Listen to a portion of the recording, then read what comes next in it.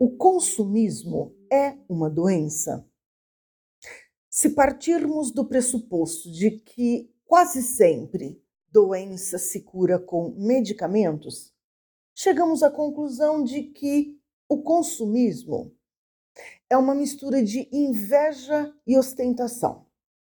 Sem dúvida, nenhuma dessas duas situações nos faz pessoas melhores.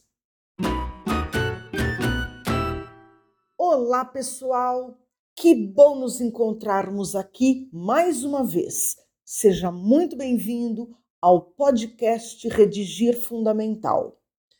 Eu sou Gislaine Buozzi, escritora e professora de redação.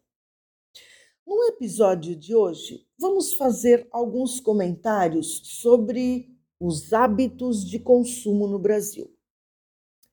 E, considerando os hábitos de consumo, esbarramos no consumismo, que significa consumo excessivo, desnecessário, abusivo até.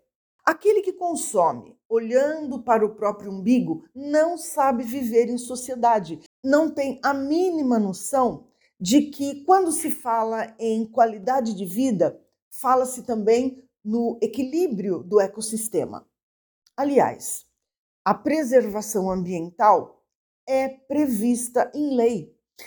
Consta no artigo 225 da Constituição Federal que o poder público e a coletividade têm a obrigação de preservar o meio ambiente, a fim de que as gerações presentes e as gerações futuras possam viver bem. Mas, professora, eu não concordo em limitar meu tempo de chuveiro, nem deixo de lavar o carro com a mangueira enquanto a floresta amazônica está sendo destruída por grandes empresários. Ok.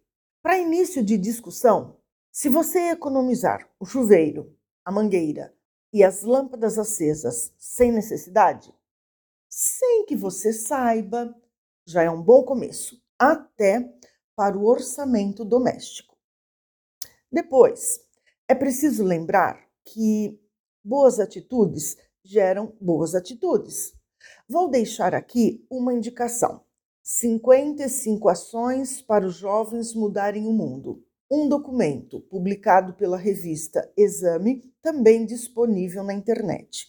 O documento reúne, então, 55 atitudes para crianças e adolescentes transformarem o planeta em um lugar melhor. São despertamentos simples, inteligentes, desde a utilização de papéis reciclados, de pilhas recarregáveis e de transporte coletivo, até a organização de um mutirão para limpeza no bairro e revitalização de canteiros ao longo da avenida em que circulamos todos os dias. Tudo muito simples mesmo, ok? A proposta de hoje é a redação de um artigo de opinião. E o nome já diz tudo. O texto em que o autor apresenta seu posicionamento crítico em relação a um determinado assunto chama-se texto ou artigo de opinião. Temos aqui uma sugestão para a estrutura desse gênero textual. Na introdução, apresente o tema e a tese. Tese é a opinião a ser defendida ao longo do texto. No desenvolvimento, ou seja, nos 2 parágrafos intermediários, faça as argumentações. Levante, por exemplo, causas e consequências em defesa do seu ponto de vista, ou seja, em defesa da tese. E, na conclusão, reafirme a tese e provoque o leitor, encaminhe o leitor para as próprias reflexões sobre o tema.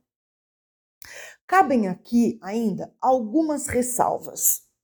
O artigo de opinião é escrito preferencialmente na primeira pessoa do discurso.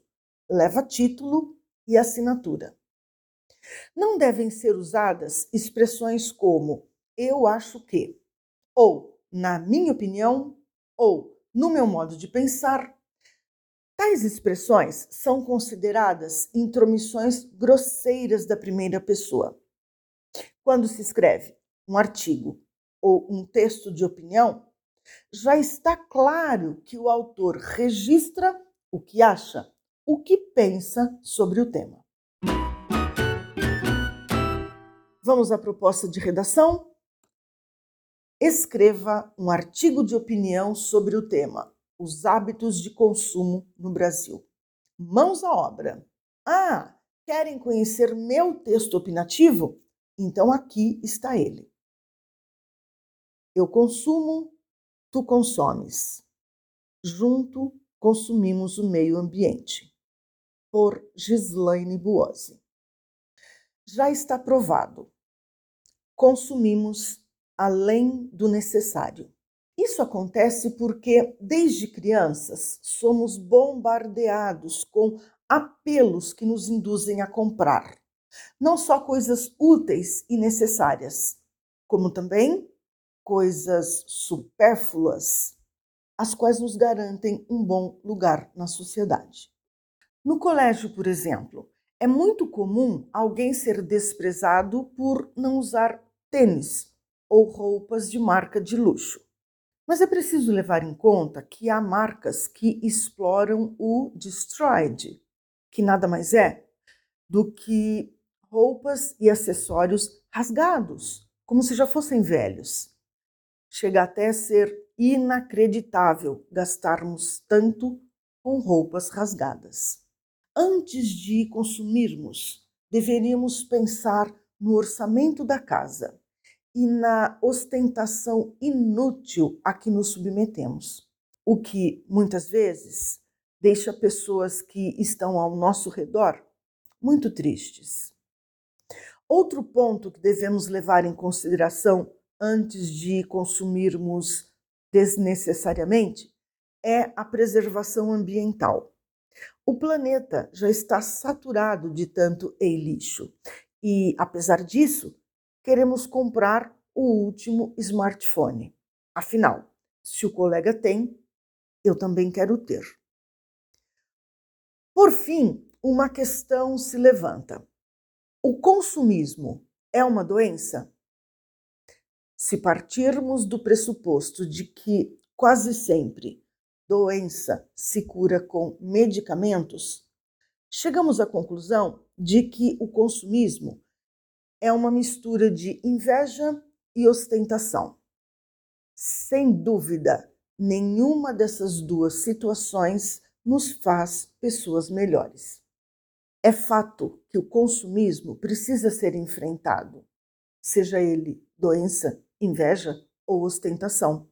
Qualquer das hipóteses é altamente nociva, quer seja porque se distancia do bom senso, qualidade que todo ser humano deve prezar, quer seja porque fere a sustentabilidade ambiental. E então, gostou de meu artigo? Também quero conhecer o seu, ok? E que tal escrevê-lo agora? Vamos lá. Desenvolva essa proposta de redação. Escrever é bom demais. Uma vez escrita, poste sua redação.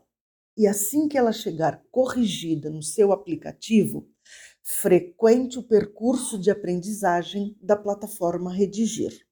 Lá você encontrará tópicos de gramática e listas de exercícios sobre os pontos a serem aprimorados em seu texto. E antes de nos despedirmos, convido você a assinar o podcast da plataforma Redigir no seu tocador de preferência.